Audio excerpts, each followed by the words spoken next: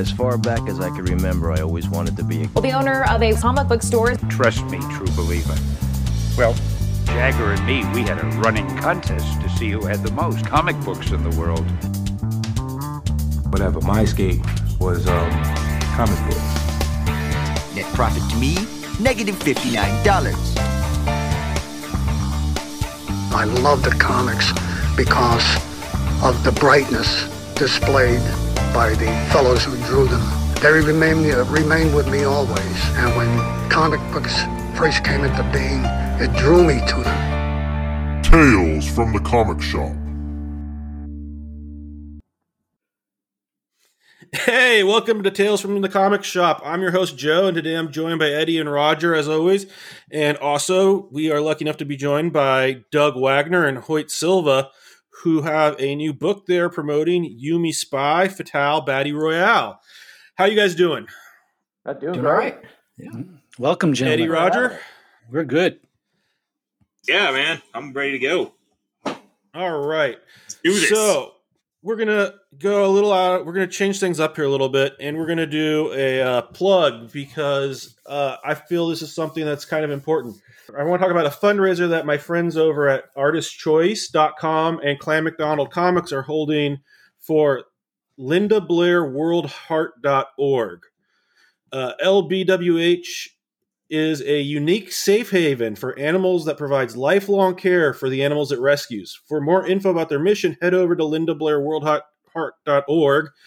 And starting February the 28th, the Clan McDonald Facebook page will be hosting a fundraiser featuring sketch op auctions of full-body 11 by 17 pencil sketches of characters of the auction winner's choices.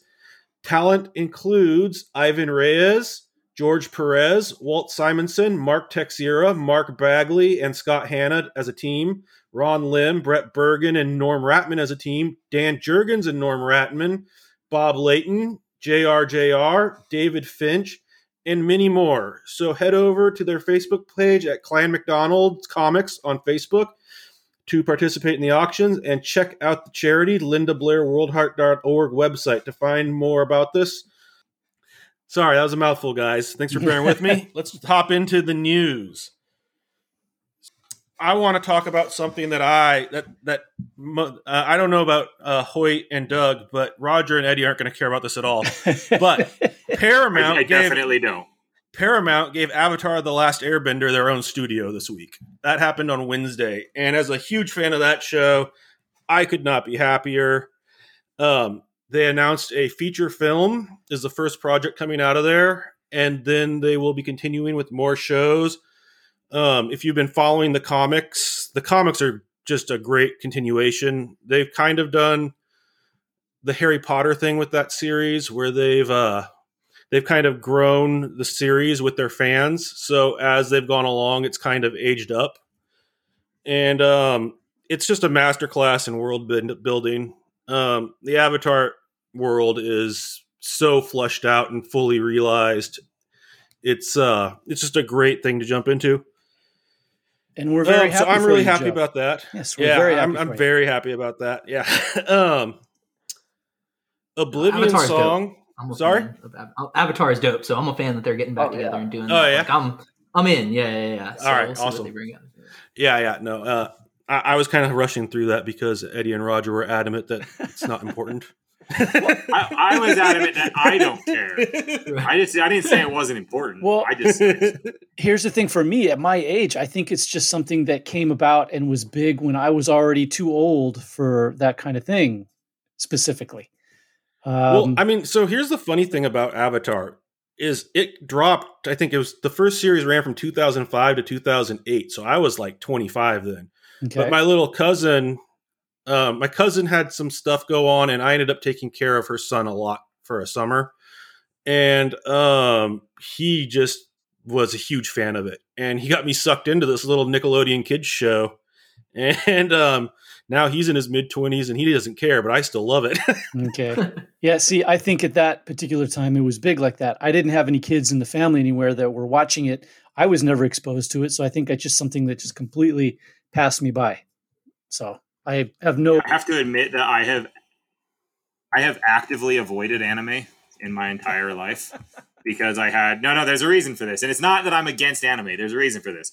So I had like this kind of family friend that when it came down for a summer that I had to like spend the entire summer with, who was ridiculously obsessed with Dragon Ball, but he was one of those people that was like, I have to show you this, but I'm not going to show you in the order it's supposed to be shown to you. I'm going to like show you my favorite episodes first and then try to explain what happens between them. Oh. And I ended up watching out, and then I told him like, I'm not into this. And then he went and rented a bunch of anime, and I'm fully aware it was all just his garbage taste.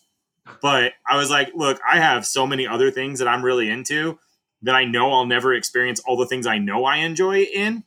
So, like, while I'm sure there's anime I would like, I'm not going to weed through all the stuff I wouldn't find in order to find out when I have so many other, like, video games and comic books that I know I'm going to love that I already don't have time for. So I've just made it a point not to pursue that. See, I think the problem is you become a certain age and you're like, nah, I don't want any new stuff. I just want my stuff. Just like you reach a certain age and you're like, I don't want to meet any more people. I don't want any more friends. This is it. This is enough. It's right here. Yeah, right here. Well, no, I mean, there was a long time that series should have died. I mean, it should be dead. That M. Night Shyamalan movie was terrible. And it was awful. Yeah, it was bad.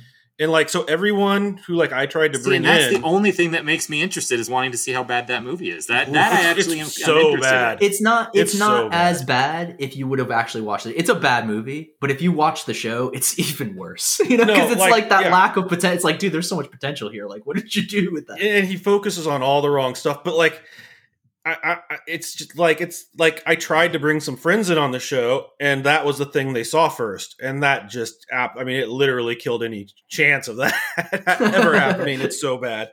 And like, yeah, no, it really could have. And I mean, the second series, Legend of Korra, the last 2 seasons didn't run on Nickelodeon. It ran the first 2 seasons on Nickelodeon, and it didn't have enough fan base. They took it to the internet, and they showed the last 2 seasons online. And or maybe it was the last season and a half. Like they stopped halfway through the 3rd season, I think. And that's it's unfortunate because that was the 3rd season was the one with Henry Rollins as the bad guy, and that was one of the best episodes or seasons of TV, just period, for any show. But anyways, and that's what you used to try to get me to watch it. I remember. Right. Yeah. Always. That's Henry Rollins plug. Yeah. But so what happened is they released the shows on Netflix, and they dominated the ratings for a month. Like the first 2 weeks of the month, the number 1 show was Avatar: The Last Airbender, and the second 2 weeks, pandemic, right? Yeah. Like right at the pandemic popped off, like, and everybody got locked down. Like that was the show that came out on Netflix or whatever, like that week almost, I think, right? And that's why it popped off. It dominated the ratings for a month. Yeah. And then Korra came out, and that was one for about 2 weeks on there. And so Paramount said, "Oh, we have a product just sitting here." And I mean, I think maybe the Dragon Prince's success also helps. Which, Roger, that's a fantasy show. It's not an anime, but it's done by the same guys, and it's incredible. It's on Netflix. Definitely worth checking out. Maybe I'll do it when I need something to watch with my kids once I'm done with Doctor Who.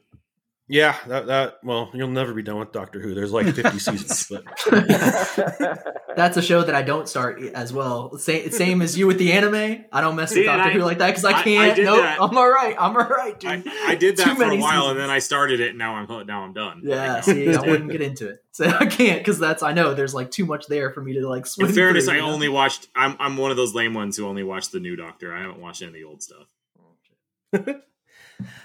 Awesome. All right, guys. So moving along, Oblivion Song, the Robert Kirkman book, they announced that they're down to their final 6 issues. I don't know if you guys have been reading it, but it got really, really good.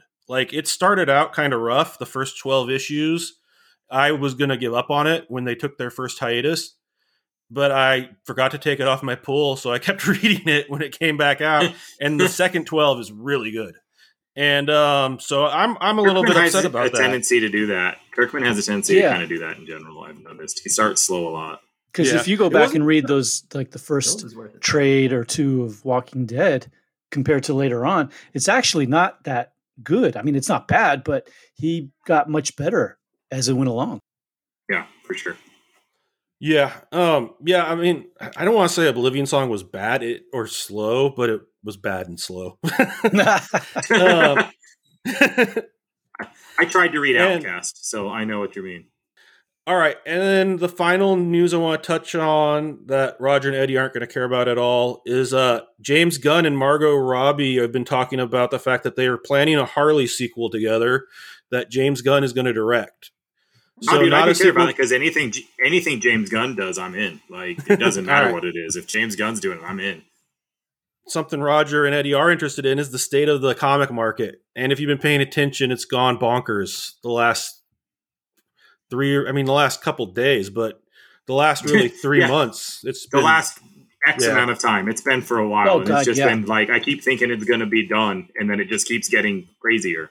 I would say, I don't know about for you, Roger, but I would say it started around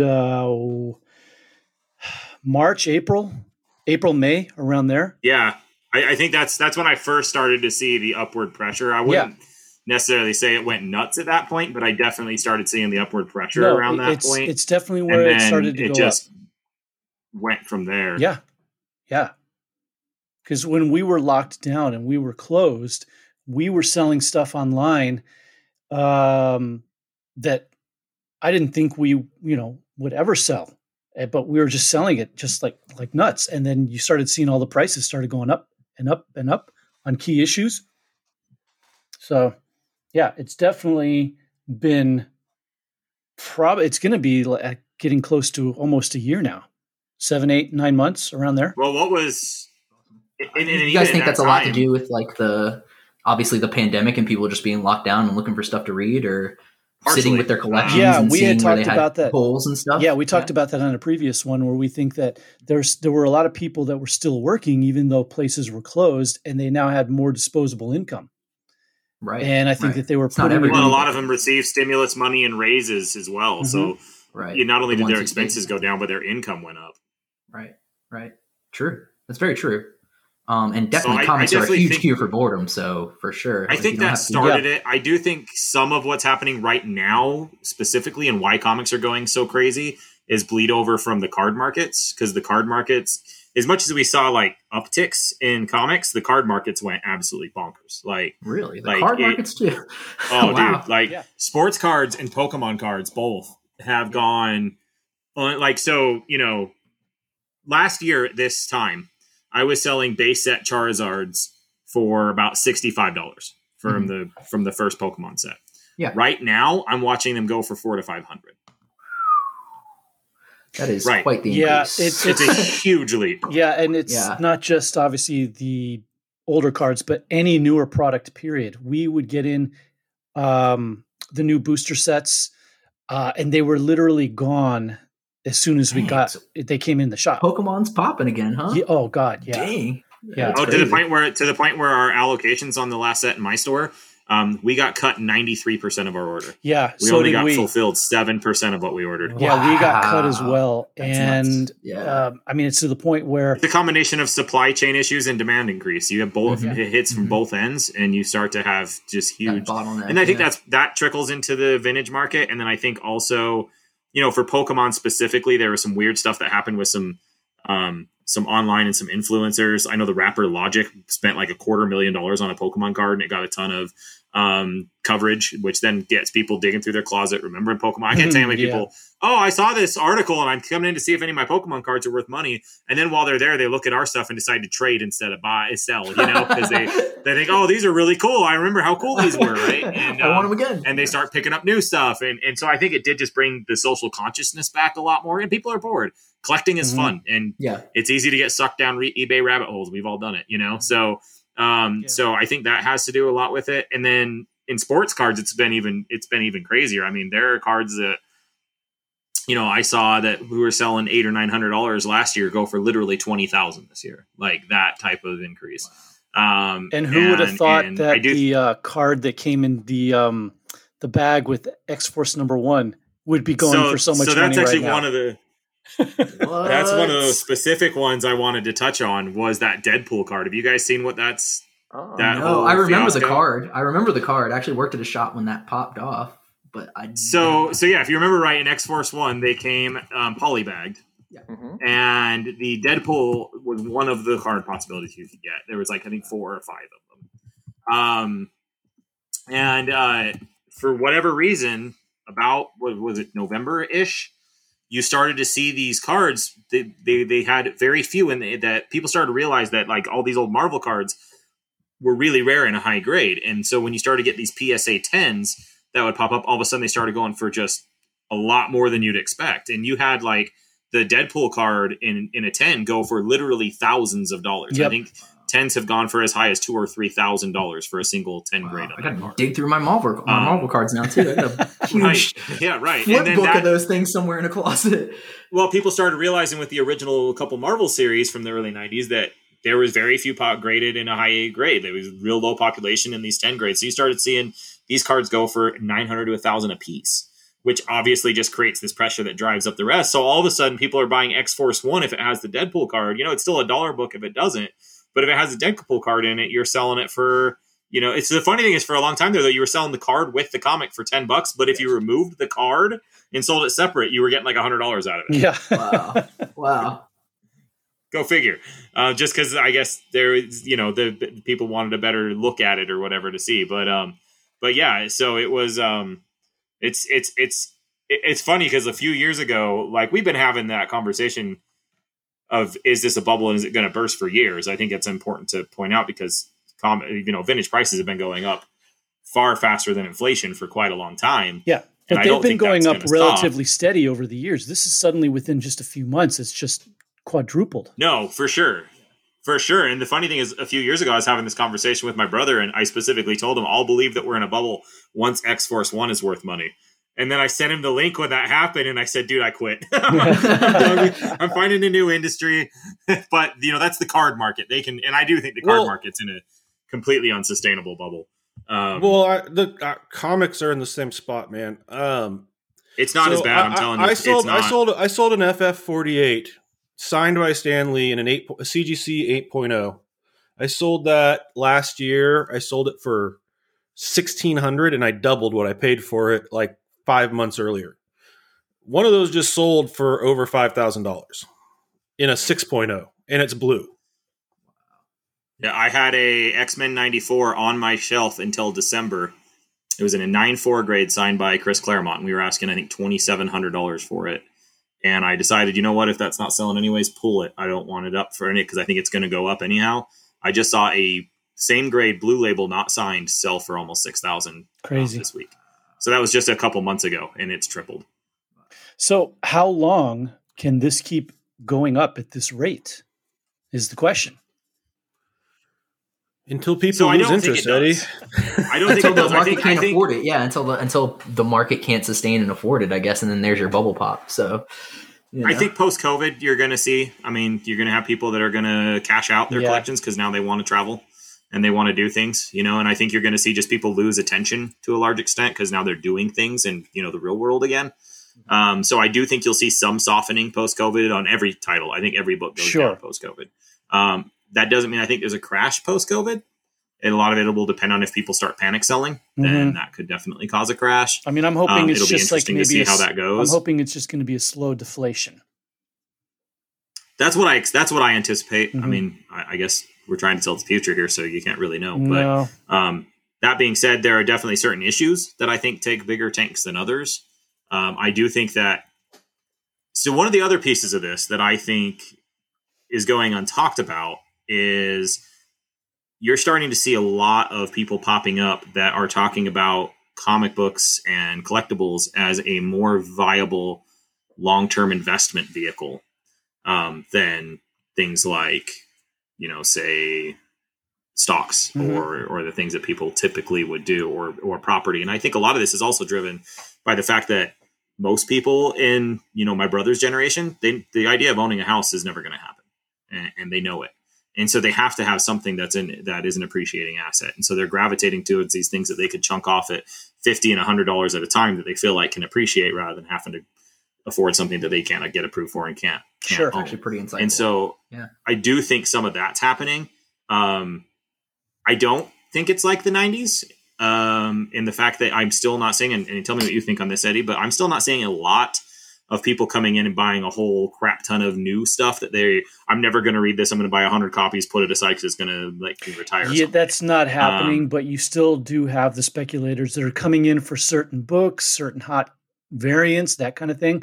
But the whole 90s buying, 50 copies of The Death of Superman, that is not a thing. Not at all. No. And you look at even the highest printed books right now are pale in comparison to and speculation's really a pump and dump thing right now. It's, you buy 10 copies and you sell them all that weekend. You don't. Right. Yeah, and when you wait till it goes hot before you buy 10 copies. Very few people are buying 10 copies ahead of time. Like, I'm not having people come in with the previews and saying, I want 50 of this book right here. Yeah, because I guess you don't know if it's hot and popping until people want it, I guess. Yeah, they come in on Wednesday and see the stuff's already pre-selling at triple what cover price is, and now they want to buy all of them that are already on the shelf, and you have to tell them, sorry, no, those are for the readers. Exactly. But even then, it's maybe what? I mean, again, your market's different, but I'd say maybe 5% of the people that we have walk through the door really even look at online market of new books. Most of them are just there to read. Most of them are just there to see what they want to purchase for themselves. Yeah. Majority of my customers, majority of my regulars, they're all readers. They come in every week to get the stuff that they read. A lot of times when I tell them, if they've got a book in their pull that suddenly, it's jumped up to $20 or $30, I'll tell them, I'll go, hey, you're lucky you had this on your pull and you're paying cover price because this week has jumped up to like $25. And their reaction is usually like, oh, really? Oh, I'm just going to read it. Cool. Or a lot of them will say, or some of them will say, well, I'll read it and you can have it back afterwards if you want to sell it. Okay. So there's only a small few. Yeah, I think there's a lot. Go ahead, Joe. Despite what Facebook would tell you, because most of the social interaction. Well, I think there's a lot of people who learn their lesson really quickly with that, where they'll start collecting, and then like a Catwoman 23 will come out with the first Catgirl. And that book that weekend, that's like the first Catwoman book that went to second print since like the 1990s. And that weekend, I think the book was selling for like 100 to 150 on eBay. And now I think we're probably like 5 months past it. It's a $10 book. And I think a lot of people learn that lesson really quickly. Mm-hmm. And then there are idiots like me that sell their Edge of Spider-Verse 2 for $12. Ouch. So that happens too. Do you have more for $12? Can I get a few? No, I do not. No, I wish I did. I sold my land variant for $100 and thought I did well. So that was not a good call. Yeah. I have one and I don't know what to do with it because it's the last 5 sales are 6,500. Is it gonna hold that value? I mean, it's just like yes. But it's also tough because that's such a specialty item. I mean, if it was a key that was like a couple $100, you can sell that right away. Something like that, you've got to find the right buyer, and that's just going to take a while. Yeah, no, I understand, and I don't know. It's an interesting. I'd keep it. I kind of think it's. I mean, I love Spider-Gwen, and I love the movie, and I know there's a lot more coming from her. So I'll probably just keep it. So what I'd like to hear from our guests to ask you guys is, as far as like the speculators and as far as like the market trends and stuff, how much of that is talked about with creators and with publishers? Because I feel like a lot of fans out there kind of feel like these publishers and creators are like, oh, let's just dump first characters and everything, whether it fits or not, because then it'll cause great sales and hype. And I don't personally feel like that's happening. Is that something you guys have seen? And do you guys? I mean, what's your opinion on that? Dude, honestly, like I'm probably more involved with like sort of the indie scene than I am with like mainstream comics to a point. And so I would say that like on that side of things, there's like none of that happening. I hear like more of the talks I hear is like people wanting to do something different and something fresh and come at like the industry from a different angle kind of thing, because I think on the indie side, we sort of deal with like that oversaturation that you guys are like worried about, you know what I mean? And like us just doing another book that's like Marvel or DC or whatever ends up just throwing that on the pile. Mm-hmm. And I think I hear a lot of creators wanting to do just something different and not necessarily talking about like, oh, I need to put this character in here, first appearance, whatever, for money, because for the most part, we don't really see the secondary market. You know what I mean? Like we don't have anything coming from that secondary market. So we only deal with like, people who buy direct, whether that's like through a Kickstarter or something, or, dealing with like a retailer if we have a book for sale or anything like that we want to like try to get into a shop, So it's not as like hands-on with like, oh, I need to do this thing that like sells copies. My concern ends up being more, I want to tell a really good story so that I can get like people interested in what I'm doing so I can keep doing what I'm doing kind of thing. I think a lot of people that I talk to end up thinking a lot more in the long game about that stuff and not so much in like, hey, how do I turn this around and make quick cash right now? Yeah. And you hit on something that is a misconception that I run into a lot. If a book gets hot the week it comes out, I'll have people in the shop that will say stuff like, oh, the publishers are just doing this to make money. And I have to explain to them that's not how it works. Because if I as a retailer raise the price of a book above the cover price, or if somebody buys it off of me for cover price and puts it on eBay for, 5 times that, the publisher's not making a dime off of that. In fact, they got their money 2-3 months previous when we as a shop owner put our orders in, when we knew nothing about that book and just ordered our usual numbers with no idea that book was going to be hot. So that's a weird misconception that just seems to continue to be out there with more casual collectors and comic shoppers that they don't realize that that's not the case. Yeah. I think they just see there's that confusion. You're right in that, like the secondary, that there isn't a secondary market. There's only the primary market, and like we all deal with that. But there is definitely that resale secondary market. I think with anything collectible has that, So yeah, for sure, it's interesting. Doug, I know you are friends with a whole lot, like everybody, and a lot of guys that work with Marvel and DC regularly. Does this kind of stuff come up in conversation? Is this stuff that they're either concerned with, like doing or not doing, or is it just kind of, they just focus on the art? I mean, I think everybody, especially when you're talking like Marvel and DC and some of the bigger publishers, they're hoping that something like that will happen with a book to get them extra attention. But honestly, everybody I talk to, the fight really is we know retailers have to choose between 500 books a month, and you're going to put as many of those on your stands as you can. How can we make my book stand out amongst 500 other books? That's our fight. That's our daily, what we're thinking. Well, you can mail me a nice check, Doug, and I'm happy to take care of that for you. That's what we're trying to think. We obviously want you to sell them. That's the big thing. But how can we get you to buy them to sell them? Why are you going to stop ordering one copy of Catwoman to order one more copy of Yumi? That's our daily thought and our fight. We're not worried about how can we sell out or how can we put out a hot book? It's more and then that's even at the DC and Marvel level. They're like, how can I get you to stop buying one issue of Batman that Hoyt's working on versus the one issue of Catwoman that I'm working on? And so when you start thinking about how can we exploit the secondary market, that's not even a thought. Yeah, it's how can I sell one more copy? Well, I think that speaks to something in the modern age that I think is unique in the publishing side, is how much we're seeing the rock star cover artist. Yeah. Do you know what I mean? There's so many artists now that they just do covers, and they can get that way. And these are the guys that these companies are really pounding. Every time, and Eddie will attest to this, every time we get a pitch for a story or something from a publisher, they're going to come up and they're going to pitch us the story, but every single time they're going to tell us who's on the cover. Yeah. Every single time they're going to tell us, or if the A cover features the interior artist, they're going to talk about how the B cover is a Mark Brooks cover and we need to be buying that one, or an Art Germ cover, or what.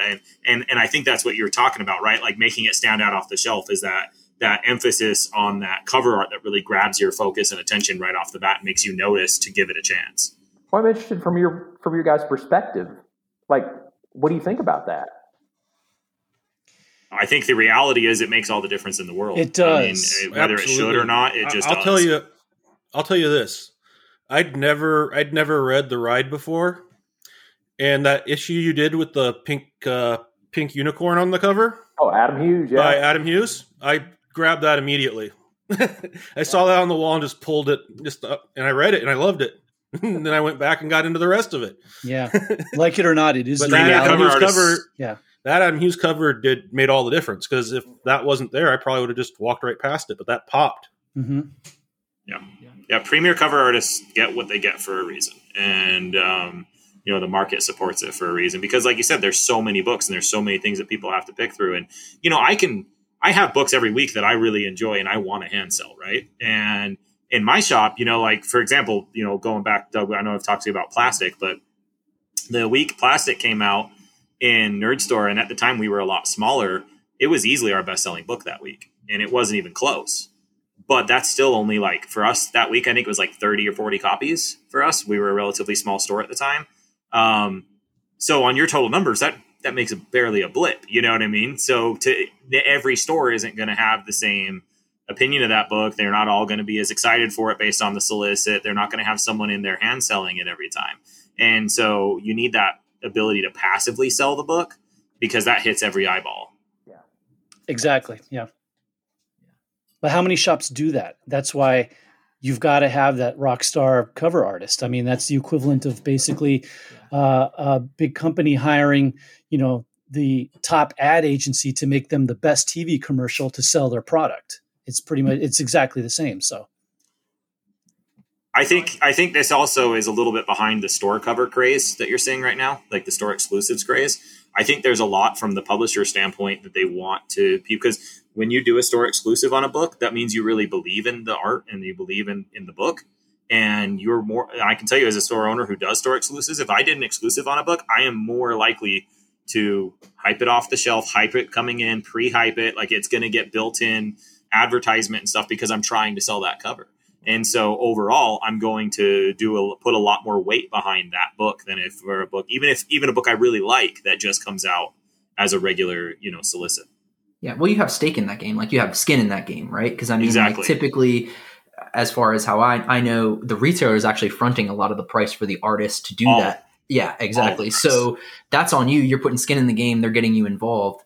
I mean, I think from the publisher side, they're obviously want you to do that because they're going to move more units, right? Because there's like a minimum order number you have to order of whatever cover, and that varies. Depending on the publisher. Yeah. The real small guys sometimes are between about 250 to 300 copies. Mm-hmm. The big guys are 3,000 copies. Wow! And that's why we don't do Marvel and DC very often. It's a huge ask. It's just a huge number.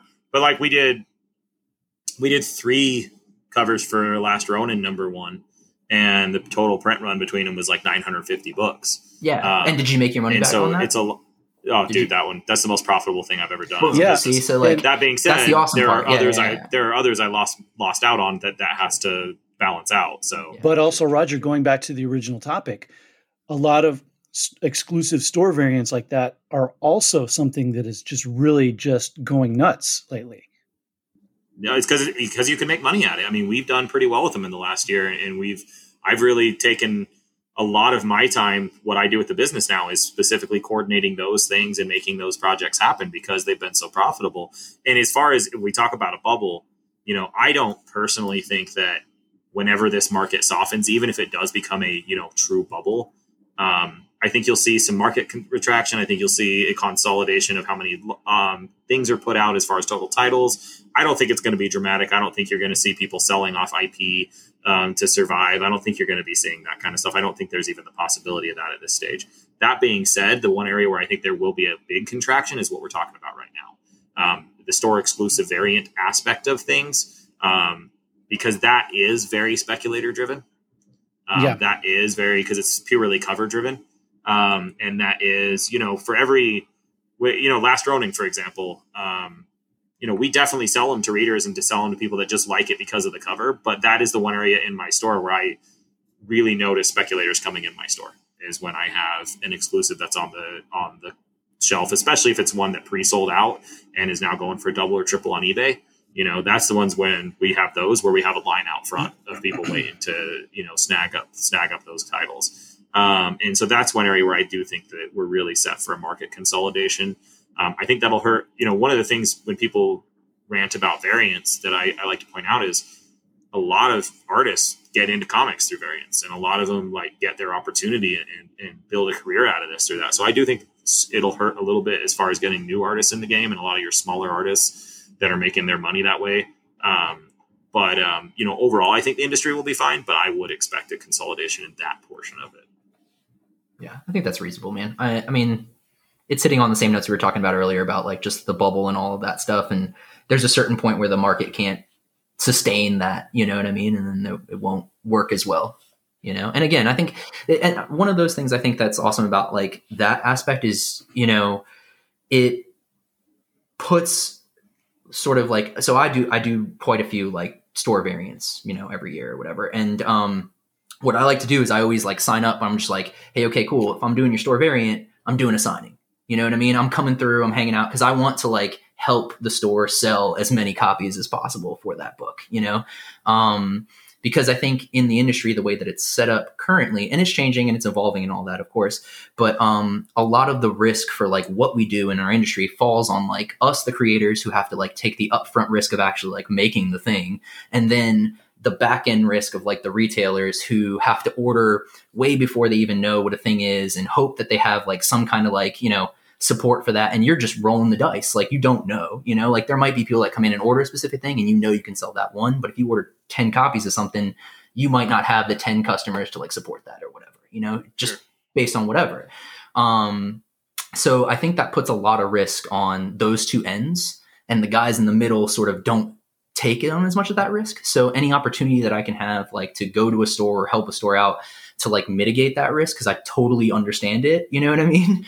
Especially since I also worked in a comic shop for like 6 years through college and high school and stuff. I totally understand that whole hustle. So, you know, I want to like help. And I think that like that might continue as long as like artists who are doing those store exclusive variants have a good relationship with the shops that they're doing, because you build a relationship of like, hey, one hand washes the other, both wash the face kind of thing, you know, like yeah, I'm getting paid to do the cover, but I'm helping you sell copies. So, you know, like I'm trying to help you get your money that you put into me back so that, you know, we're cool to do this again. You know what I mean?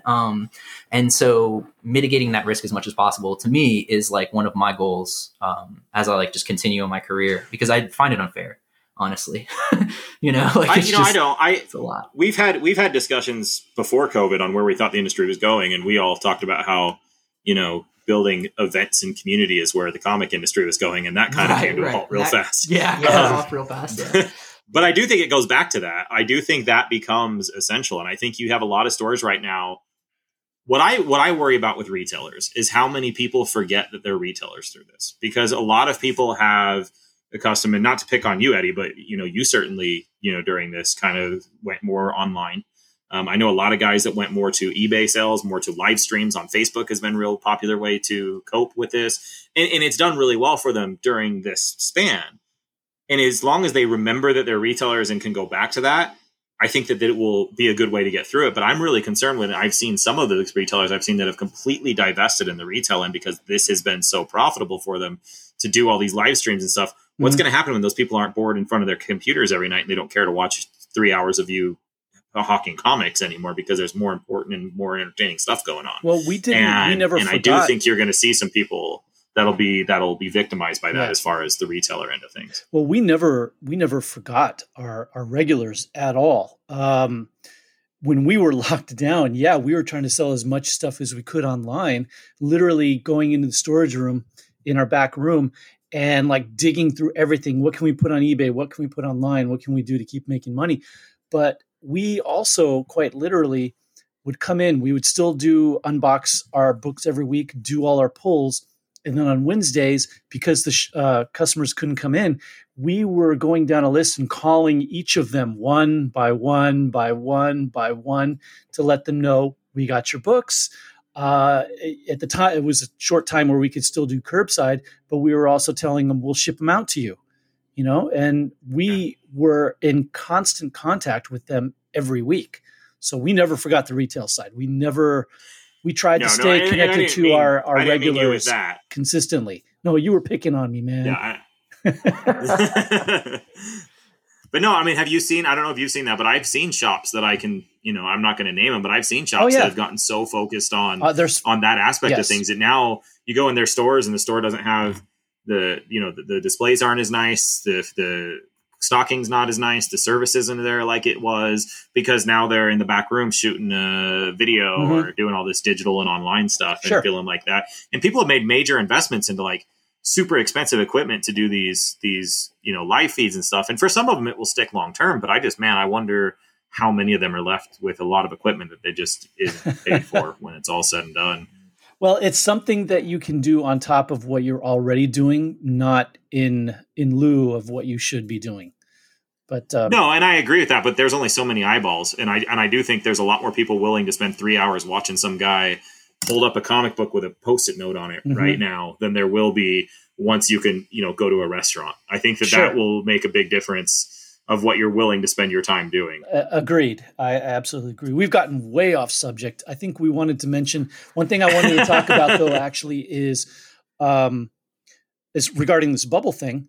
And then I definitely want to get to our guests and have them talk about their new project. But one thing about the bubble thing, we talked about what is happening, but we hadn't really hit on what we think is the reason why.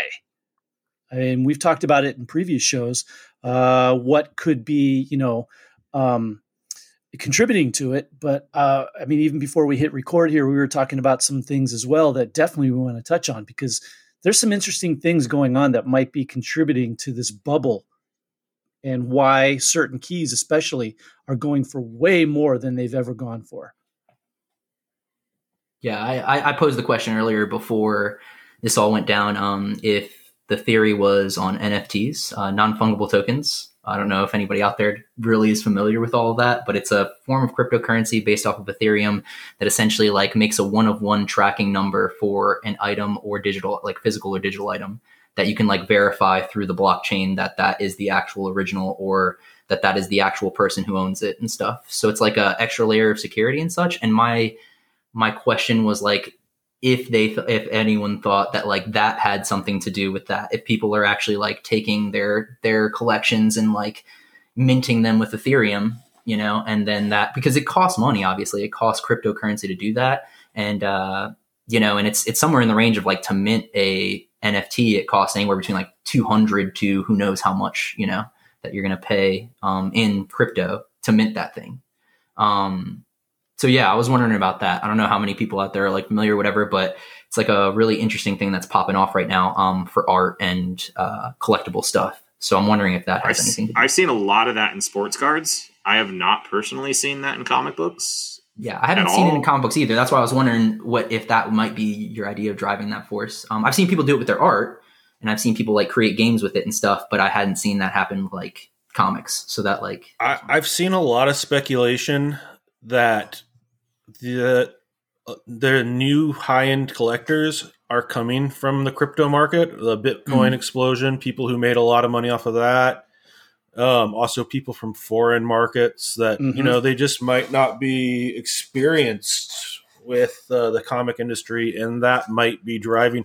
But I think the people, what they're focusing on there is, we're talking the big silver keys and golden age stuff. But sometimes people with money who don't know better overpay, and they affect the whole market.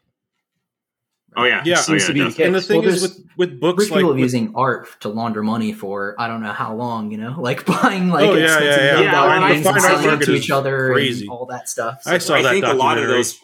I think a lot of those people that have been using fine art are realizing people are kind of onto that, and that there's can do comics and other stuff. I think there's a certain barrier of entry, to use fine art, right? You have to have stupid money, and I think there's a lot of people that don't have stupid money but still got money, and they want to find a way to do the same easier thing. reach, yeah. And I think 3,000 or 4,000 on a comic book is a whole lot easier to do than 3 or 4 million on a painting, and so they're able to do those things. So I think you have that. I think you have, like I said before, the people that want an appreciating asset who can't afford homes and things like that. They're looking for other places to put their money. And then add in that little extra dose of nostalgia, and you can have something that's cool you can show off. It makes it that much more, enticing. So I think those are happening. And then, Joe, what you touched on with the foreign markets coming in, I think that's not necessarily even speculative. I think it's probably safe to say that with the proliferation of Marvel movies and superhero culture, there's a lot of people in these foreign markets who are now, like we were for a lot of people in the early 90s, first exposed to superheroes and falling in love with these things. So you're having a really growing consumer base, right, where the supply is still very, very, very low. Anytime you have a big increase in demand and, constricted in limited supply, you're going to see markets, increase in value. And you know what's selling, that makes a lot of sense, because you aren't seeing that, you still are only seeing, an Action 1 or a Superman 1 or a Batman 1 or a Tech 27. We're still seeing the same amount of sales, and the market on those is relatively, it has increased, but not like what we're seeing. Increase. Yeah. Not like with what we're seeing with the Marvel Silver Keys, and I think what you chopped on with the whole like crypto like boom thing as well, with people having like some more influx of cash as well. I think one thing to note is that crypto boom happened to a younger set of people, right? Yeah. Like not as many older people got into the crypto thing as quickly as the younger generation got into it. Mm-hmm. So maybe that has something to do where they see the value in the comics that maybe the older generation didn't see, kind of like thing. A new money. Well, and you're also seeing it. Yeah. What's up? Well, and video games are seeing the same spike, and that would attest to kind of what you're saying. There you go. Yeah. As well. There's a bunch of kids out there with money now, like there's a bunch of kids out there with money doing. You touched on something, Roger, that actually has been a thing for a while. Anytime the economy dips, goes bad for a bit, a lot of people with money have put that money into high-end collectibles because it's safe, and they pretty much park it there. It's always been a thing. Whenever you look at like the record-breaking highs that an Action Comics #1 or Detective 27 have sold for, it's almost always at a point when the market is in a downturn because people are putting money elsewhere. But I think now with cryptocurrency, you're now looking at a market where people, you don't need to be a multimillionaire. People are making money and parking it elsewhere in not so high-end collectible stuff that's maybe, hundreds or thousands of dollars as opposed to, $1 million. So I think that all of this seems to be tying together. I see a lot of talk about people putting their money into $1 and $5 books too. Like people that have very little, but go, hey, this contains a first appearance that I think 10 years down the line is a character that might get the public consciousness because of the way this story arc is going. So it's only $5 now. And I know it's a long term, but I'm going to pick this up right now because I can, I'm seeing a lot of that and that creates urgency for others too. Cause like we've talked about this, Joe, but like I'm a big fan of Gwenpool. You better believe every time Gwenpool has something come out that's like a key or a really cool cover, I pick it up because I don't want to have to buy it for $50 later because all of a sudden, because that happened to me with X-23. I loved X-23 and I wanted all of her stuff. And then I was like, I can get it later. She's never coming in the movies. No one will ever find out about her. Well, she did. And then all of it became unattainable and now I couldn't afford any of it. So every time I see all these, so now if it's a character I enjoy, I just grab it. Those X-23 issues are worth a bunch of money? So dang, I gotta go through my short box. Yes. Yeah, I gotta go through my short boxes. Yeah. Her first appearance is well over $1,000 now. Yep. Ooh, I'm about to be rich, y'all. By the way, on this, an interesting note for you guys, literally just happened right as we were recording this. A new record was set for Pokemon card sale. Jeez. There was a Illustrator Pokemon, which is Illustrator Pikachu. It was a promo card given away at a drawing contest in Japan in 1998. There was 39 of them produced. Mm-hmm. One of them went up for sale in a 7th grade. Here's the craziest thing about this. I know for a fact this is not the highest grade version of this card. And it just became the highest dollar Pokemon card ever sold. It sold for $375,000. Gee. Wow. That just happened. That just happened about 30 seconds ago. That just hit me in the gut, dude. Man. Well, in a world where rappers are sticking $22 million diamonds into their foreheads, I'm not that shocked by a $300,000 poker card. Yeah. So this brings something that you and I talked about, Roger, about the market spiking and people jumping on things.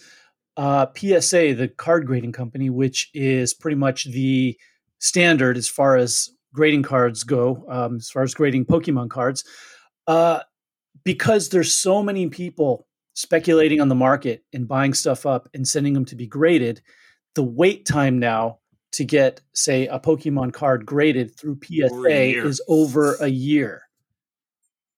Because they are so also flooded drive the price up with submissions. Yeah, that's probably also helping drive because that's another bottleneck. Yeah, that's creating rarity right there. At the and end. Same thing with and CGC. You're seeing it to a lesser extent with CGC. Yeah, it's the same thing. Well, no. Yeah. So I was looking at buying a John Romita Sr. autographed Marvel Series 1 card, and I was trying to figure out how to grade it. And card grading is, I'm I'm reasonably decent at grading comics. Card grading is a whole nother beast. I mean, it is. I was like looking through. I was trying to look through what the requirements are and how to, and I just couldn't even begin to like come up with a number. Yeah, no, it's a whole different thing.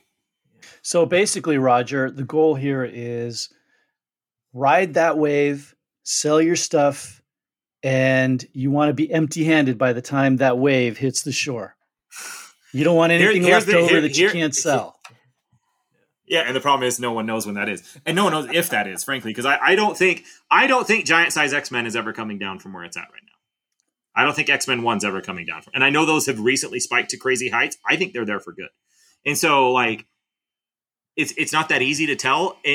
This comes back to the number one piece of advice I always give to new collectors, because you have people come in that want to read, and those are most of them, especially at cons and stuff. You have people that generally are readers who say, "Oh, I also want to invest." Right? Most of your investors also read. And we've talked about this, the difference between comic investors and speculators. We've had episodes on that.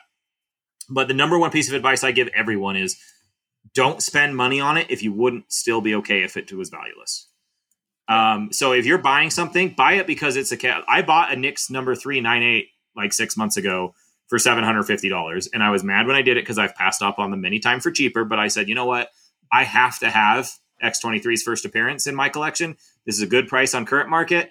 I'm just going to do it. I have money right now, and I've never looked back. And yeah, it's gone up. If it went down, though, I'd still be happy with it because it's a book that really meant a lot to me and I really wanted. You know, when I buy stuff for me personally, it's X-23, it's Gwenpool, it's Ninja Turtles. Like, those are like the top three things that I'm buying for me personally. If those go up, great. But if not, I have a lot of cool stuff, you know? So that's the number one piece of advice I give to everybody is like, if you're a Spider-Man guy and you want to invest, that's great. Buy, you know, Blue Chip and Silver Age and stuff, but buy Spider-Man. Buy the guys that you're into. Because if you end up getting stuck with a bunch of Fantastic Four and you're a Spider-Man guy, you might be a little more pissed off if it doesn't work out. I tell people something similar. I tell them, you want to invest, buy what you love. If it goes up in price, great. If it doesn't, you still have what you love. Yeah, that's the Warren Buffett method of investing, right? Is like invest in the things that you know, not in the things you don't. So yeah, totally. You know, well, and I think it's important too, because if you look at a lot of what drove the bust of the 90s, it was because most of the people buying those comics, they didn't care about comics or like what they were buying or care at all. And so when they went to sell it and it wasn't selling for a bunch of money, they literally just dumped it. They weren't trying to hold. They were trying for a couple years to flip. And they were all, and so then they just dumped on the market and nobody cared. Right. Yep. And I don't think you're going to see that this time, because I have not had a single person that I know that's a comic investor, and you may have, Eddie, but I haven't had any that I know that are comic investors who don't also read and enjoy comic books. I've not had one. And they certainly are a small minority if they do exist. And so I think that's one of the really important distinctions of what's happening now versus the 90s bust right there as well. I can tell you a funny story regarding the 90s bust. I think it was about 4 or 5 years ago. A guy came in with multiple copies of the black bagged Death of Superman issue and laid them on the counter and literally with a smile said, "I'm ready to cash in." I bet you are. And when I told him what it goes for now at that time, did he cry? And what I would pay, the smile just dropped all the way to the floor. If I remember correctly, argue with you? I think he mentioned something about he's going to buy a boat, and I hope it's a dinghy. When I worked in a comic shop, maybe like once every like 2-3 months, because we had a bunch of those in the dollar bin, you know? Yeah. And someone would come through, pull one out of the dollar bin and go, "Oh my God, I can't believe I just found yeah. Oh my God. It's not like there wasn't a million made. Right. If you search through a few more of those bins, you'll find a few more. Yeah. And then you go to the back and you pull one out of the 300 copies you have back there and sneak one in just there you go.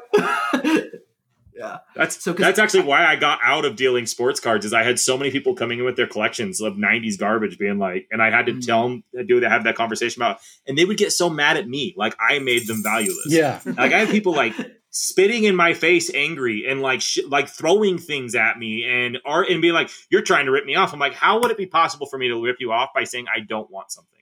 Like there's no transaction happening here. That's literally there's no gain for me on that. I've like that doesn't do me How many any people good, just left their collections sitting on your counter, Roger? all the time. Yep. All the time. But they'd always throw them first. Yeah. They would never just leave them. They'd always push them or throw them or something to make So sure now they it's a were mess. damaged. The You tip just had over to of the clean long it up. box was a Yeah. standard. The tip over and they just spill out. It's like, okay, well, see ya. It's thanks. Yeah. No, that happens, especially the 90s image. That's always a fun one too. The I've people that come in. literally had that same conversation, Roger, with somebody where they are literally trying to tell me that I'm ripping them off when I have to tell them I'm not ripping you off if I don't want to buy them. I don't want them. Yeah. And then they say, If I was fine, well, offering then you just $10, keep them. I could see how you could think that. Yeah, but I don't want them. And then You're like, finally no, they I get don't mad. want to. Yeah. Please.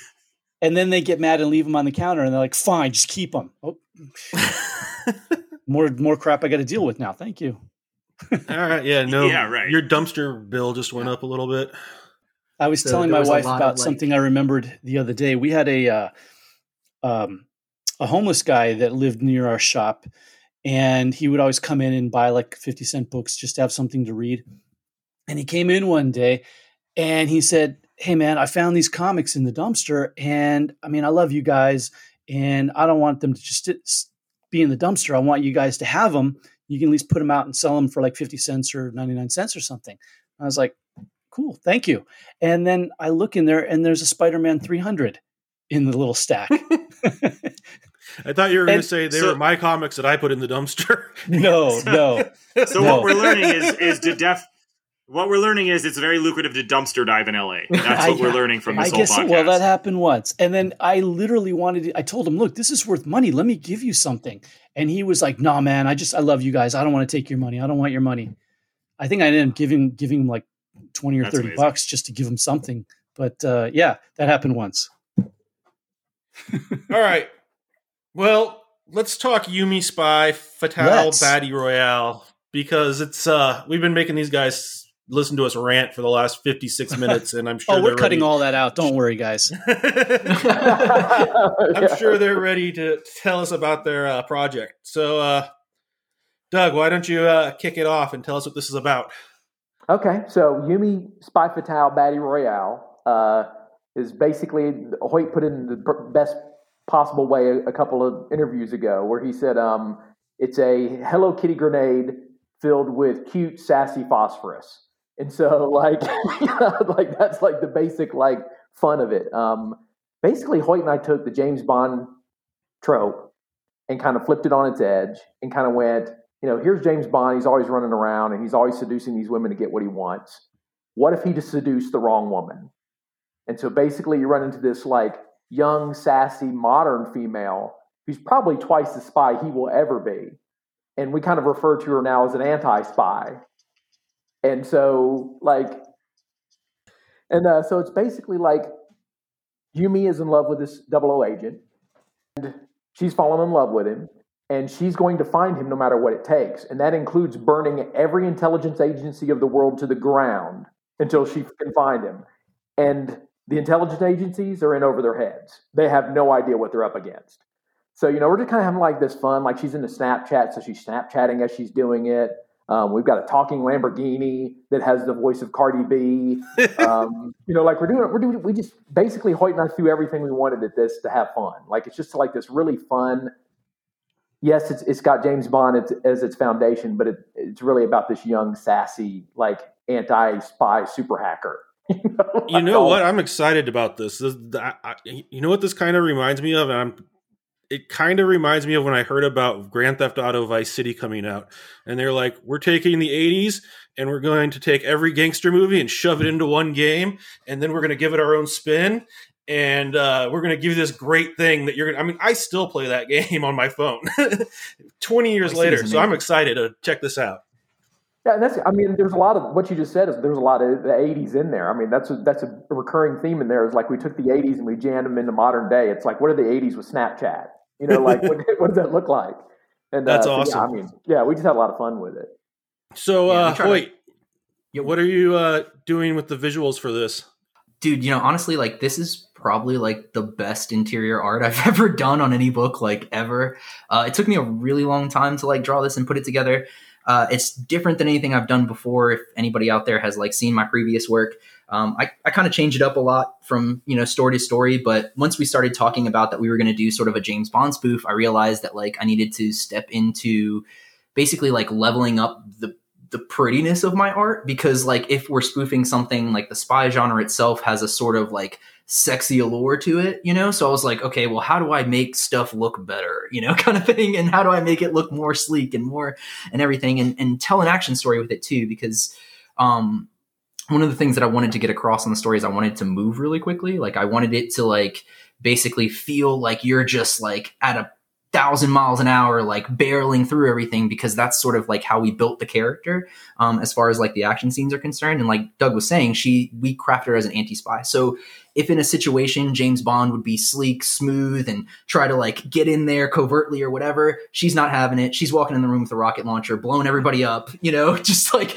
creating mass havoc and getting what she wants. She's not really trying to be subtle. She's not trying to be anything. And one of my favorite things about what Doug did with the character is he made her unapologetically herself. Like she doesn't care, that people wouldn't like her, that she just wants what she wants, and she is the person she is, and she's doing what she thinks she needs to do to get there. And so I think like when Doug crafted that, he took what we were kicking back and forth to like just a whole other level. And so in order to sort of bring that into the art, I just like tried my best to essentially reinvent how I do things in order to tell that story as good as possible. I don't really consider myself like an artist, and I know that's semi-pretentious of me to say. I think myself more of like a storyteller. Like I would rather you read a book, not really even know it was me, and then be like, oh crap, Hoyt did this. That's crazy. Like I didn't see this coming kind of thing. I guess like my own like personal goal is to become like the Gary Oldman of comics, to like do comics forever. But like a lot of times people will be like, oh, that was that guy? Dang, I didn't know, like kind of thing, because that's cool. Yeah. I like that. Yeah. I mean, like, it's like, I see it as two ways. If we're going with actors, there's like the Gary Oldman way of doing things, like I said, subtly and really taking on the character so that you see the character and not Gary Oldman. Right. But then there's like the other side, which is like Bruce Willis, let's say, and it's like Bruce Willis, although I love John McClane, every single movie that Bruce Willis is in is a John McClane flick, like the movie bends itself around him to make it that like new John McClane like sequel. And there's total merit in that. And that's all fun and all of that. But like, I don't want to do the same thing over and over and over and over again. I like to like keep it fresh and like just try to stay out of my comfort zone as much as possible. So I like want to go in that direction with it. And I think that's a lot of what I ended up doing with this book. So I have a question on the project. And for anyone who has not seen the Kickstarter, like, look, even if you can't afford to back it right now, go and look at it, because the art and the covers that you guys did on this thing were incredible. The layout, like the whole thing. You guys did something I've never seen before, which is metal covered OGNs, like original graphic novel, and with a metal cover, which is super cool. And man, the artists you guys got for these covers, it really encapsulates, I think, what you just described to me in the book so well.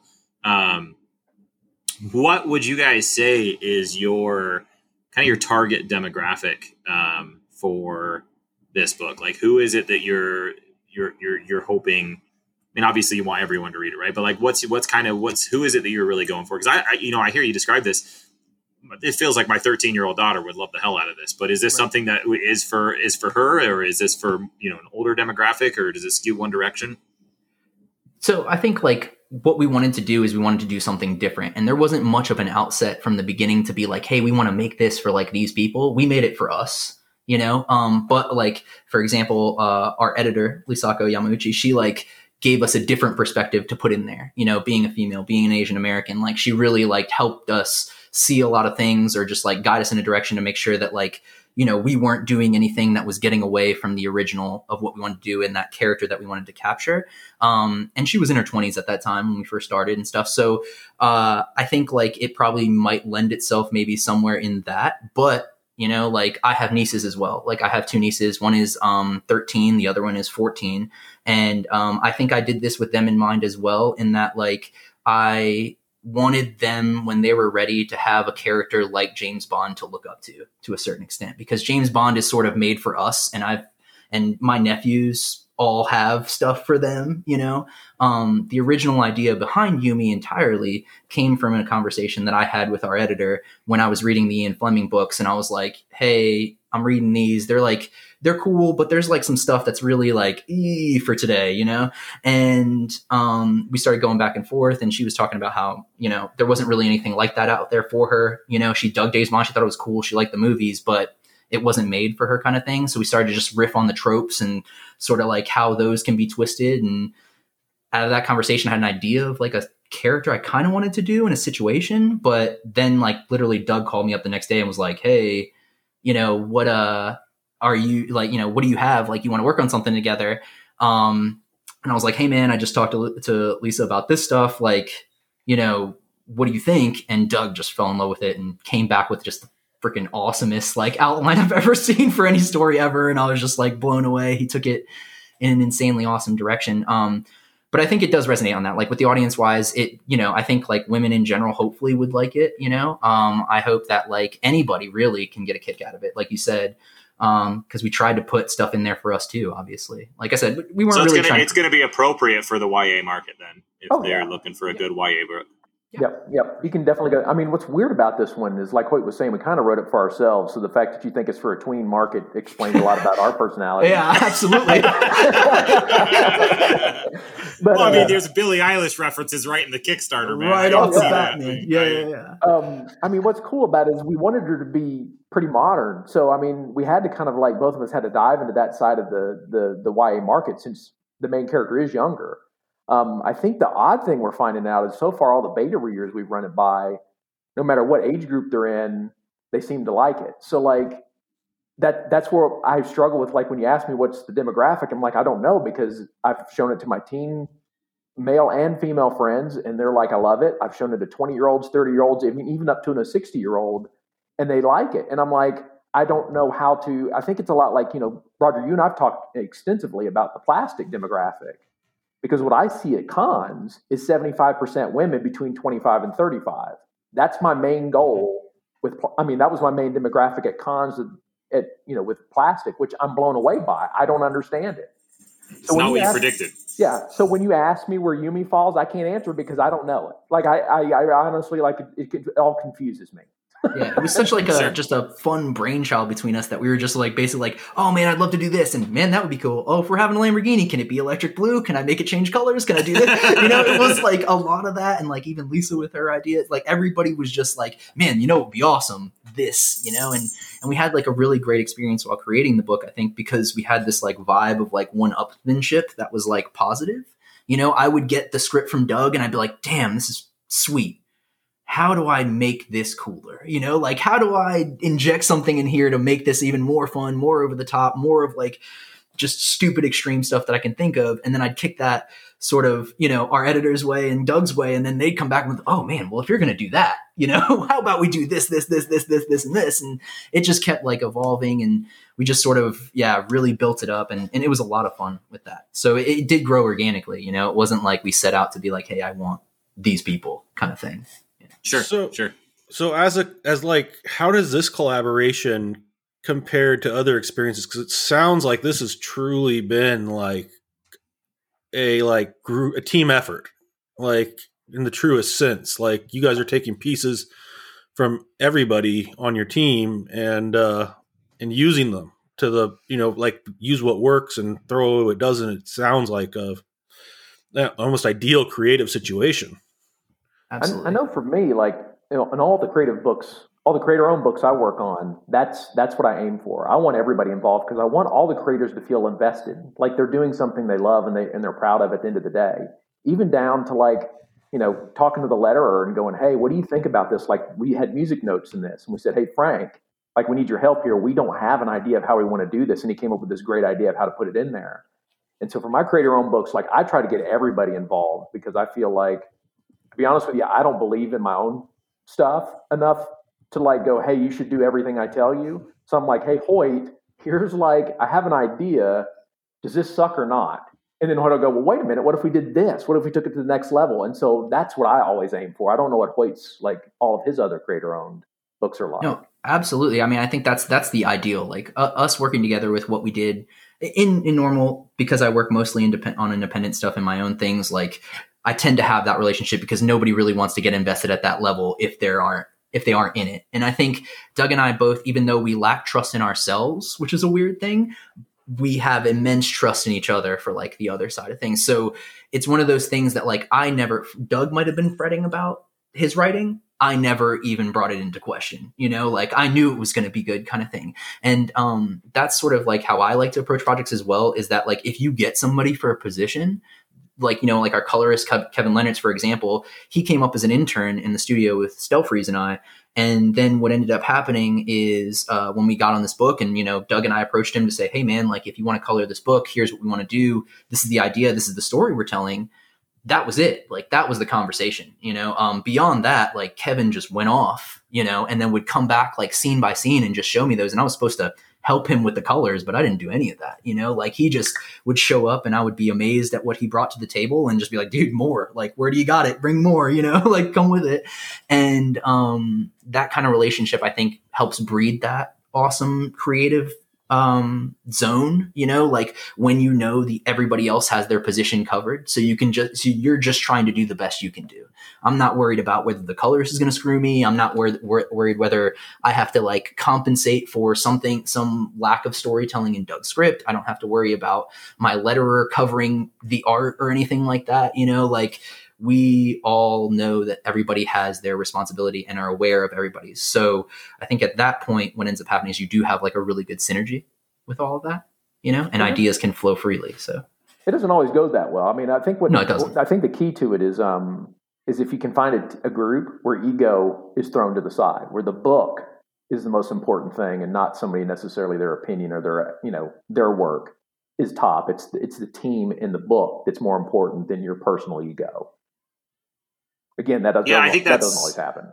I've noticed in comics game in general, a lot of creators tend to have a small circle that they really like to work with and continue to go back to and continue to work with. And I think people underestimate how much personal dynamics come through as far as ways that you'll never really understand where they come through, but the quality of the final product, how much that makes an impact of what, with what goes on behind the scenes. Yeah, I tell a lot of people at conventions who come for like portfolio reviews wanting to be like a really good artist and stuff, you have to put in perspective for them. I think that's like a lot of people consider what Doug does and what I do completely different things. But in actuality, what we do is the same thing. We tell stories, and so with his words and my pictures, we can tell a story together. And at the end of the day, I'm not trying to be like the best artist I can be. I'm trying to be the best storyteller that I can be. And at the same time, Doug is doing that, our colorist is doing that, and our editor is doing that. Everybody down the line is like trying to focus on the story, like Doug said, because we checked our egos on that stuff. And it is rare, actually, that happens 100%, because sometimes you'll have somebody in there that'll sort of muddy up the pool a little bit with their own stuff. So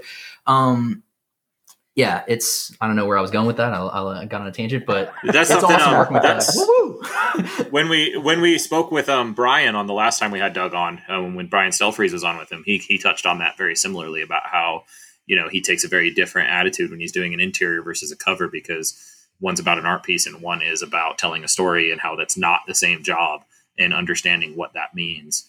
And I think that's I tell people a lot. When we're talking about, because believe it or not, I mean, just being in the industry, people come to me and ask me like, oh, how can I be a comic artist? And my first thing is ask a comic artist. Yeah. But one of the things I tell them is understand that being a comic artist is more than being a great artist. Like, it's more than being able to draw, because there's a lot of people that can draw really well who can never break in, never make it in the industry. And there's a lot of people who don't draw as well as some of those people who don't make it that do very well. And it's because, and there's so much, you need to be easy to work with. You need to be able to, have the elements of understanding what it is you're trying to put out. And you need to understand the business more than just the art.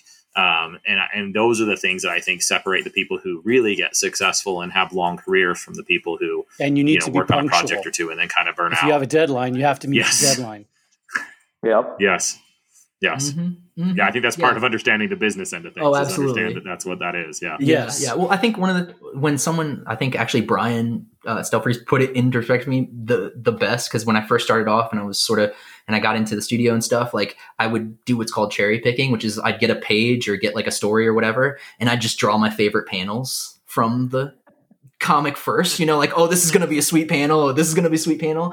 But then that's the equivalent of basically like eating everything and leaving the Brussels sprouts. You know what I mean? And it's like, okay, now I have like 95% of this comic book to draw and none of it is going to be enjoyable. Like it's nothing to look forward to. It's like nothing crazy. And so it doesn't give you the motivation to do that. But what it does do when you do that is it makes you feel like you've done a lot, right? Because I'll feel like, oh, I did 2 panels on this page, and this page has like 3 panels on it, and this page has like a panel on it. So that's like a page, But in actuality, I don't have any pages done, like no pages are done.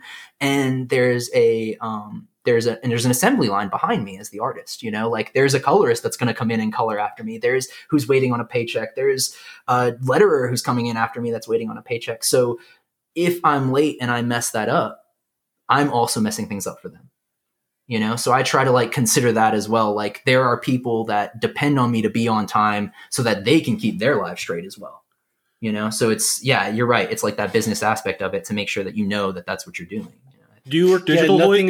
Nothing is worse than if the due date is a month from now and you give your pencils to the inker and or letterer the like one day before that month is due. It's a matter of knowing my task needs to take this amount of time. I need to leave this chunk of time for these people in the project as well, instead of just saying, hey, I got it in on time. Right. And I think that comes from that perspective can be learned through having like synergy in a group like Doug and I had, and that like it was open, like I knew who was waiting on me down the line. I think sometimes if you like work directly with an editor and you don't ever talk to the writer, or you don't talk to the colorist, you don't talk to the letterer, you can forget that there's like more people on the team than just you, and that kind of thing can happen, And of course life happens, like, it takes a long time to do what we do. So sometimes, life happens and you can't help that, but at the same time, you got to try to be as good as you can. I do want to thank both of you, though, for including a retailer bundle in your Kickstarter, because that's the one thing that I always bug creators about, because they always ask me, and I'm sure they ask you, Roger, hey, will you carry my book? And your Kickstarter is a perfect opportunity for me to carry it. Put a retailer bundle in there, make it easy for me to get multiple copies of your book. So as soon as it comes out, it goes right on the shelf. When I see that, I support. Thank you. Well, thank you so much, man. Yeah, I mean, that goes into our strategy of trying to mitigate that risk, and help retailers out as well. We ordered 15 copies for our shop, and I'm sure we'll order more. Thank you so much, I'm sure we'll sell through them, and we'll order more too.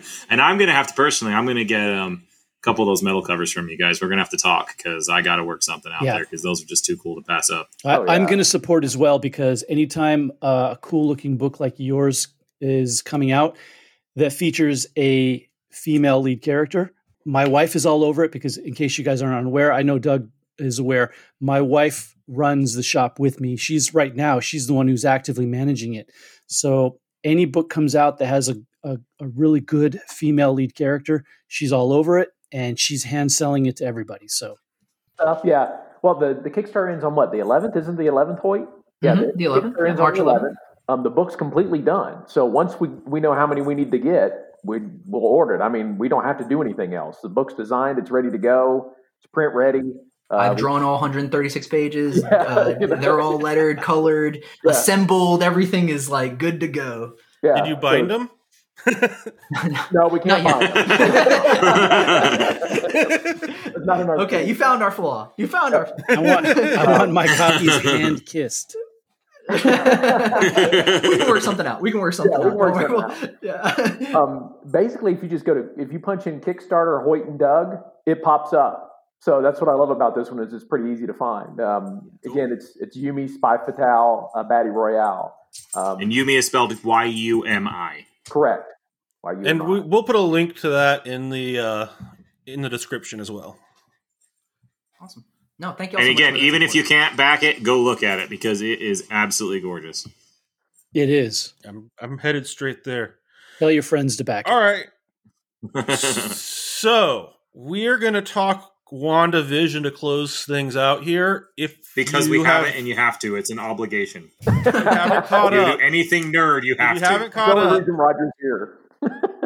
So do y'all want the opinion of whatever y'all are going to talk about from someone who has not seen the show at all? Yeah, Would y'all like just make outside something is up. completely just random? Okay. Make it up. I'm going to tell y'all my see- straight up see- thoughts about see, this. Please inform me. You did it the wrong way. We should have had everyone guess which one of us hasn't seen it, and then do your best to blend True. in. That's true. That's true. We I would can have failed still go right back away. and do though, that. so I can that's live with fine. All right. So New if game. you haven't caught up on WandaVision, you are going to want to stop listening now. So we're going to Unless give you're Hoyt you and don't about care. 20 seconds or so to, bounce out. Thank you for listening. We appreciate it. And we don't want to spoil this for you. So we're going to give you 15, 20 seconds here. And then we are going to continue and we are going to spoil this thing. So Get out. yeah, go now. We don't want you anyways. We don't want our losers. listeners. We want all our listeners and we appreciate you very much. Don't listen to Eddie and does, I Roger. Don't listen to the other 5 people in here. Okay, so who is sexier, Agatha or Wanda? I'm going Agatha. Agatha. That's a harder because it's question. a classier name. I have no idea who that character is. But I'm gonna say I mean, I Agatha, have to dog. say Wanda, but it's harder than it should be. No, it's not hard at all. Yeah. Not at So is Wanda's a redhead because I'm going to assume that's Scarlet. Yes. Or that's Scarlet Witch, right? Yes. Okay. So boom, points. And then Agatha is a brunette. Is that right? Yes. Correct. Well, yeah. I like yeah. brunettes more than I like redheads, so I'll go with the brunette. Is that? I don't know how else to choose. I haven't seen the show. So. If you see the show, you'll understand why that's a strange question. Okay, So, fair enough. Fair enough. Out there Like I because said. Roger refuses to lead. Yeah. Yeah, someone's got to. Yeah. Of course, I said didn't want to lead because the guy with ADD will take it in weird places, and that's where you lead it to. So Yeah, maybe exactly. I should have. Well, we're talking about their hair color now, so excellent, poignant topic, and spoilers abound. So, I'm sure. all right. So I will say from the aspect of what has made this a show that I really enjoy more than most of the MCU. So first off, I like the MCU. I'm not as wild about it as most people are. I think it's very good, and I think it has really, really good elements. I think overall it's probably a little overrated, in my opinion, which I know is like a, blasphemy to say in the wrong crowd. But like, I do think that they have a lot more lows than people give them credit for and kind of just give them a pass on. I think WandaVision is right at the very top of everything the MCU has done. And I think the reason I would say that is just the production quality that they've done it isn't even like the acting has been fantastic. But if you look between the lines, I mean, the direction in each episode. So each episode kind of goes through a different era of like classic sitcom, and the directing and the way that they do the camera angles to match up what was the popular camera angles from those times, the costuming, the set design, like it is so flawless when they're doing, the Bewitched stuff. You would swear you were watching Bewitched, like from every element possible. You would swear you just found a really well made high def version of that show. And so as much as it's getting a lot of love for the storyline and all the different twists and turns that it's taken, and it should, I think not enough appreciation has really been given to it on a creative level and from a production level. Yeah. It's one of the best things I've ever seen on TV as far as production is concerned. It's one of the most impressive productions I've ever seen. I'll agree with you. So to pull And this is my reason why. As much as I love the Marvel movies, they're great. But the one thing that bothers me about them, and I say that lightly because I love them, is that they pretty much almost all follow the basic same formula. They're very much a formula because it works. Yeah. It's the superhero movie formula. Exactly. Yeah. I mean, there's a few divergent ones. Like I really loved Ant-Man because it was a much smaller story, literally and figuratively. I really liked that one because it was a smaller story and it was more it was a relationship. It was a father-daughter movie, more almost as much as it was a superhero movie. Now with WandaVision, the reason that I love it so much is because it's pretty much thrown that entire formula away. And one of the reasons they can get away with it is because it is an episodic TV show. They can take their time to build the story, do it slowly, do it over so many episodes, and make it much more of a mystery than a, beat 'em up superhero type story, which I think is just Yeah. It's fresh. And it doesn't need the MCU. Yeah. It would be a great show. But it will tie into... It would be a great show even if it wasn't in the MCU. But like if it was just an original show, it would be fantastic. Sure, but in the long run, we will see how it does tie into the MCU, but it exists in its own bubble. Oh, it's already in a lot of ways, yeah. Yeah, it exists in its own bubble perfectly. And really, what is the show about? It's all about, at this point, it's about Wanda's grief. Which, I mean, how many MCU movies? It's about psychology. Yeah. It's really a psychology, right? Is what's going on, right? So, is the base for this storyline just based on what the images I've seen online and the thing that it's like? Well, I won't speculate because I haven't seen it, but like, is it basically a different version of House of M? Is that like what we're sort of doing? Like Wanda wishes everybody? That's some of the speculation, and we don't really. That's some of the speculation. No, at this point, I could say no. I'm just wondering if that's like not even the exact same, obviously, because they did it for TV. So I understand like the whole like they did the generations of TV because it's done on TV kind of thing. So I'm wondering if that was some of the inspirational change from that. Because honestly, from what I've heard, it sounds like the base storyline is actually very similar to what led to House of M, not House of M. I forget what the story. Yeah, I mean a little bit. I don't think that's where they're going with it. I think that. To what Eddie's talking about, and the reason, like you say, why they did the TV and why they did the sitcoms and stuff was really revealed this week's episode. Yeah. And like he was saying, what this show is about is it's about grief, and it's about the fact that Wanda has gone through immense trauma. She's lost everyone in her life at some point, and how do you cope with that when you have that basically mental snap of coping with that, and what happens when you're a insanely powered individual that has that, sure. Right?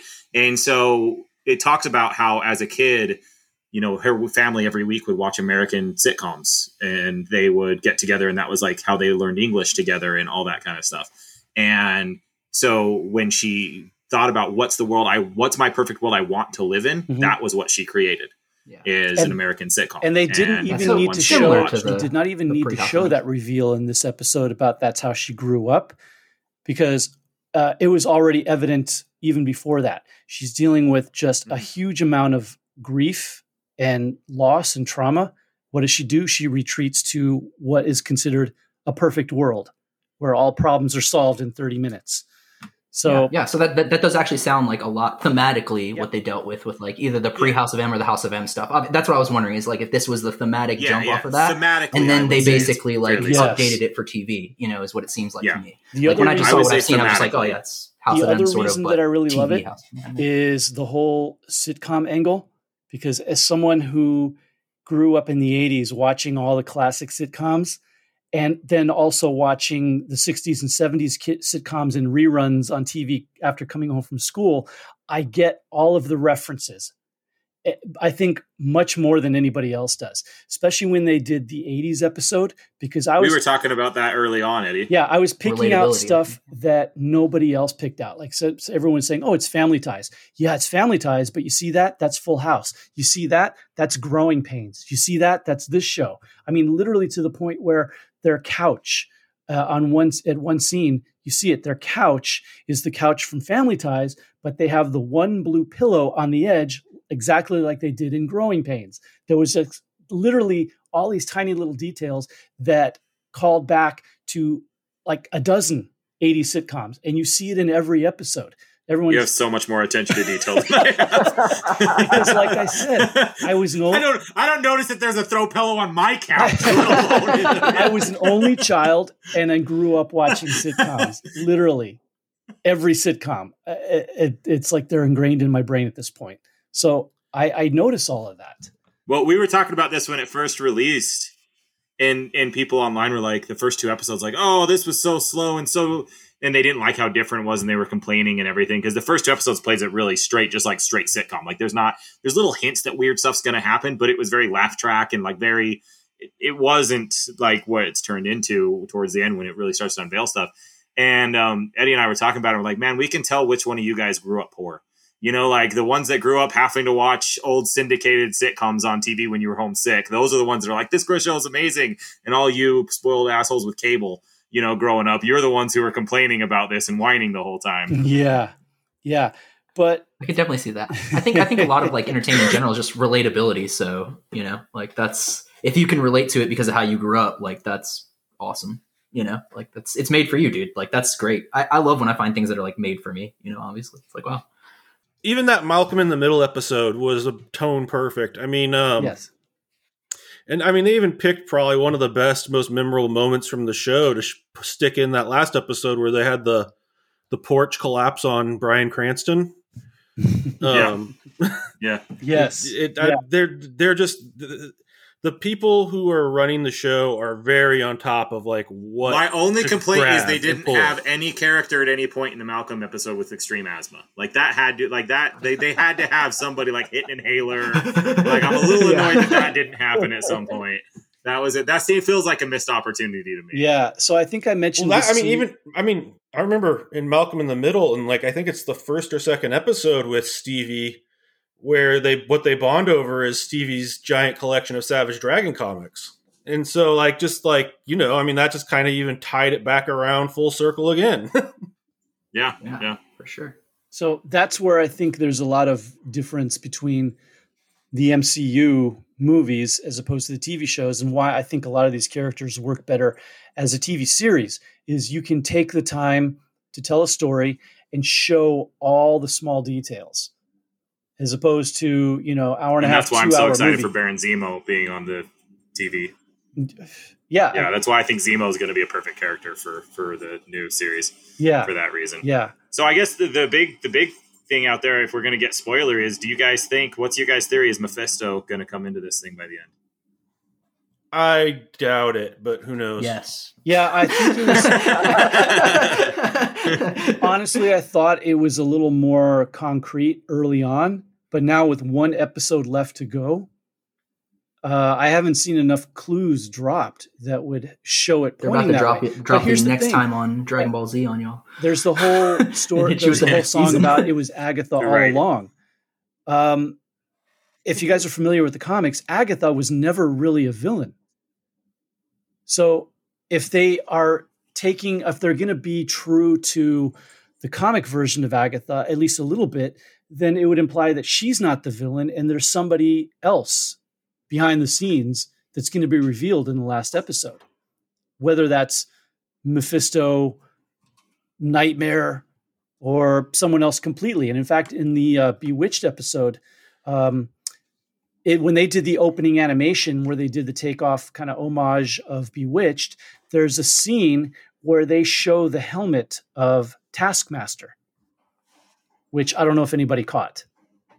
So I don't know if that's implying that he at some point is going to show up. Yeah, I did see that. Yeah. Well, what about, didn't you tell us back when they were shooting or starting to shoot Doctor Strange 2 that you had people coming in and grabbing all your Brother Voodoo? Yes.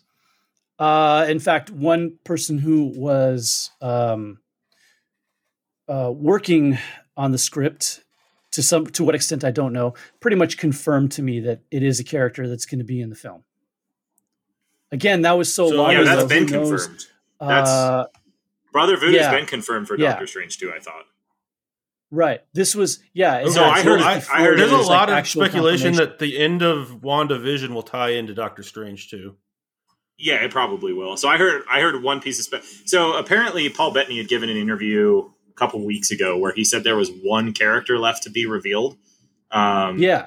That was actually, I think, about a week. It was after the Agatha reveal, right? So and he said that there was one, and then this week we saw the White Vision reveal at the mid-credit scene.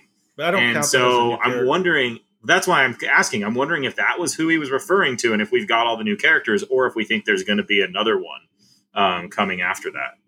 I don't know, but I don't know. Did you guys read or know what the storyline is for that original West Coast Avengers Vision Quest? I have not. Okay.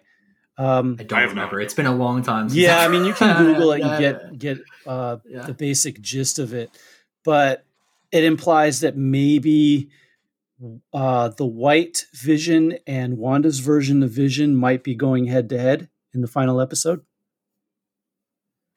Oh yeah, I was kind of wondering if that was going to, because I can't see that, like it doesn't look that good on camera. Like it doesn't look like when you draw a White Vision looks amazing. But what I saw on the camera there, I was not impressed with. I'm very curious if they're going to take shot though. Yeah, but I'm just curious. I think there's a high probability we see Wanda's vision put into that Vision body. That's how they bring him back? Yeah. That would make sense. And that's kind of sort of how the original Vision Quest storyline went. I heard a theory also based on the Nexus advertisement in the Malcolm episode. So they're doing these I think the advertisements, by the way, we should talk about because it's one of the most brilliant parts of the whole show, is they do like an ad in the middle of every episode. That's a period piece, like accurate advertisement. And so like the one in the Malcolm, which by the way, what does it say about this last 20 years that the one in the 2000s was an antidepressant? That's probably speaks as much as anything, but they had an antidepressant called Nexus. And so I heard a theory that was hinting at possibly the big baddie being Lore. Wanted to see what Eddie's take on that, because he probably knows more about this than most people I know. I don't really have a take on it, to be honest with you. I'm kind of riding along on this WandaVision wave, enjoying it and trying not to speculate too much or read too much, because I just want to have it all unfold the day of and enjoy it then. I'm the kind of person who, when the next big Marvel movie or superhero movie is coming out, I read nothing. I don't want to know anything. I don't want speculation. I don't want fan theories. I don't want to see leaks. I want to sit my butt down in that theater when it comes out, and I want it all to be a surprise then. So I'm if someone talks about announcing something I want, if someone talks about something that I'm interested in, I'm out. I'm already going to go see it, so I don't need to know about it. I'm already in. Like that ticket's sold. I'm probably the only thing you do is unsell it to me. Exactly. By showing me more. I'm probably the only one. I'm probably the oldest one here, so I come from the era of sitting down in the theater and watching Empire Strikes Back and going, "Oh my God, it's his dad," and knowing nothing beforehand. So I like that. I want to be surprised. I don't want to know everything beforehand. Yeah, as a storyteller, I want to go along for the ride too. Yes, I agree. I hate that they show you everything that's coming up in the next episode at the end of every TV show now. I actively try not to watch that. It's fine if show you the whole movie. Don't give it away in order. Movie trailer show everything in order of what you're going to see in the screen. Every major beat. Like if you watch it, there's plenty of times where I'll see a preview for a movie just randomly. It'll come up and I'll go, well, great. I'm glad I don't have to go watch that now because I know what happened. I've got it all now. Yeah. Thank you. I've seen all the good stuff. They spent $500 million in marketing Endgame. I'm like, you didn't have to spend a penny.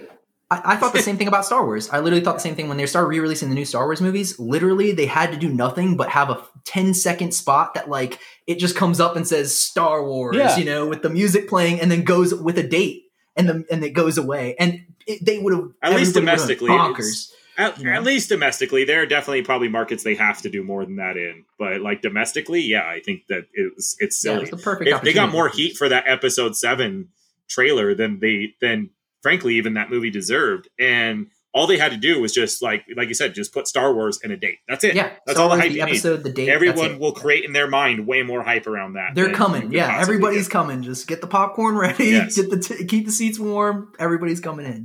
We'll talk about Endgame. One of my big critiques of it is the way that they dusted everybody. You knew that they were all coming back. Oh yeah. Like even if you're just a casual person, like you're like, okay, well they're not getting rid of Spider-Man. Like we know that. So you knew they were coming back. Where if they would have just ended it on the snap, they would have just ended boom, either snap to black, and then the post credit scene being calling for Captain Marvel, and then watching Nick Fury get dusted, and then maybe or snap, and then you hear a voice of, or then you hear a voice of him saying I don't feel so good or something like that, but you don't know what happened, and then had that. I so watch you don't people know break down what and happened. cry. I think it would have done so much better. No, yeah, but you could have had that at the start of the next movie. I watch people break down and cry at the end of Infinity War in my theater, and it's just, I didn't know anybody who gave a crap. Everyone was like, "Yeah, they're coming back." Like everybody. I went opening day. I'm saying I watched people break they had that moment, and I don't know why you'd want to take that from them, Roger. Because I'm evil. No, and so I don't know. I put a Infinity War well above Endgame on my Marvel movie list, and I wouldn't change a thing about it, honestly. But I think that we're gonna wrap things up right there. We have taken up way too much of you guys' time. You guys have been awesome. Thank you for coming on and sticking out with us. I will tell you, I am a little bit. I kind of want to make Hoyt, since he hasn't seen it, I kind of want to make him go watch the advertisement from the 90s episode with like the yogurt. You guys know the one, like that claymation one? Yeah. Roger, you're becoming the house guest that made you watch Dragon Ball Z and anime. I know. On our podcast. I just want to see his reaction. Hey, watch this out of order. Want to see Let his me reaction. explain to you why this is awesome. No, it wasn't. It was weird as shit. I just want to see like what the reaction to that. Fair enough. All right. Well, thank you guys. Make sure you check out Yumi Spy Fatale Baddie Royale, and we will have a link to the Kickstarter in the description. Go and buy some copies. I know I will be. Me too. Thanks, guys. Appreciate it. Thanks, guys. Appreciate you coming on. This show is part of the Geek Nerd Network. Find more shows like it at geeknerdnetwork.com. This is Janet. Somewhere in a movie studio corporate boardroom. Okay, pitch me something good, see? All right, there's a war. It's in the stars. A long time ago in a galaxy far, far away. That would never work. Next. All right. So there's an alcoholic tech billionaire, and he's captured by terrorists, builds himself a robot suit to escape, then goes on adventures saving the world with Norse gods and unfrozen World War II superhero. Boo. Next. All right. This unknown boxer from Philly takes on the champ. Inspirational sports movie. Not woke enough. Okay. How about a podcast about movie franchises, how they get made, and whether the movies hold up or not? Go on. And we review the movies and talk about them? I can put that on a lunchbox, and we'll call it Kiss Your Franchise Goodbye. It's the best idea I ever had. I'm Mark. And I'm Brooke. And I'm Andy. Subscribe to Kiss Your Franchise Goodbye on Spotify, Apple, Stitcher, or wherever you're listening now. Join us every week along with special guests to discuss some of our favorite movie franchises and why the world seems to revolve around them. Through November, we're discussing the films surrounding James Bond in a miniseries we're calling On Her Majesty's Secret Podcast. Not just Bond, also Bond-adjacent movies like Austin Powers, Top Secret, unofficial Rogue Bond movies, Atomic Blonde, The Rock, and some of these will be exclusive to GNN Network subscribers. Join us with new episodes at the beginning of most weeks, barring any problems with our spy gear. You expect me to podcast? No, Bond. I expect you to Kiss your franchise goodbye.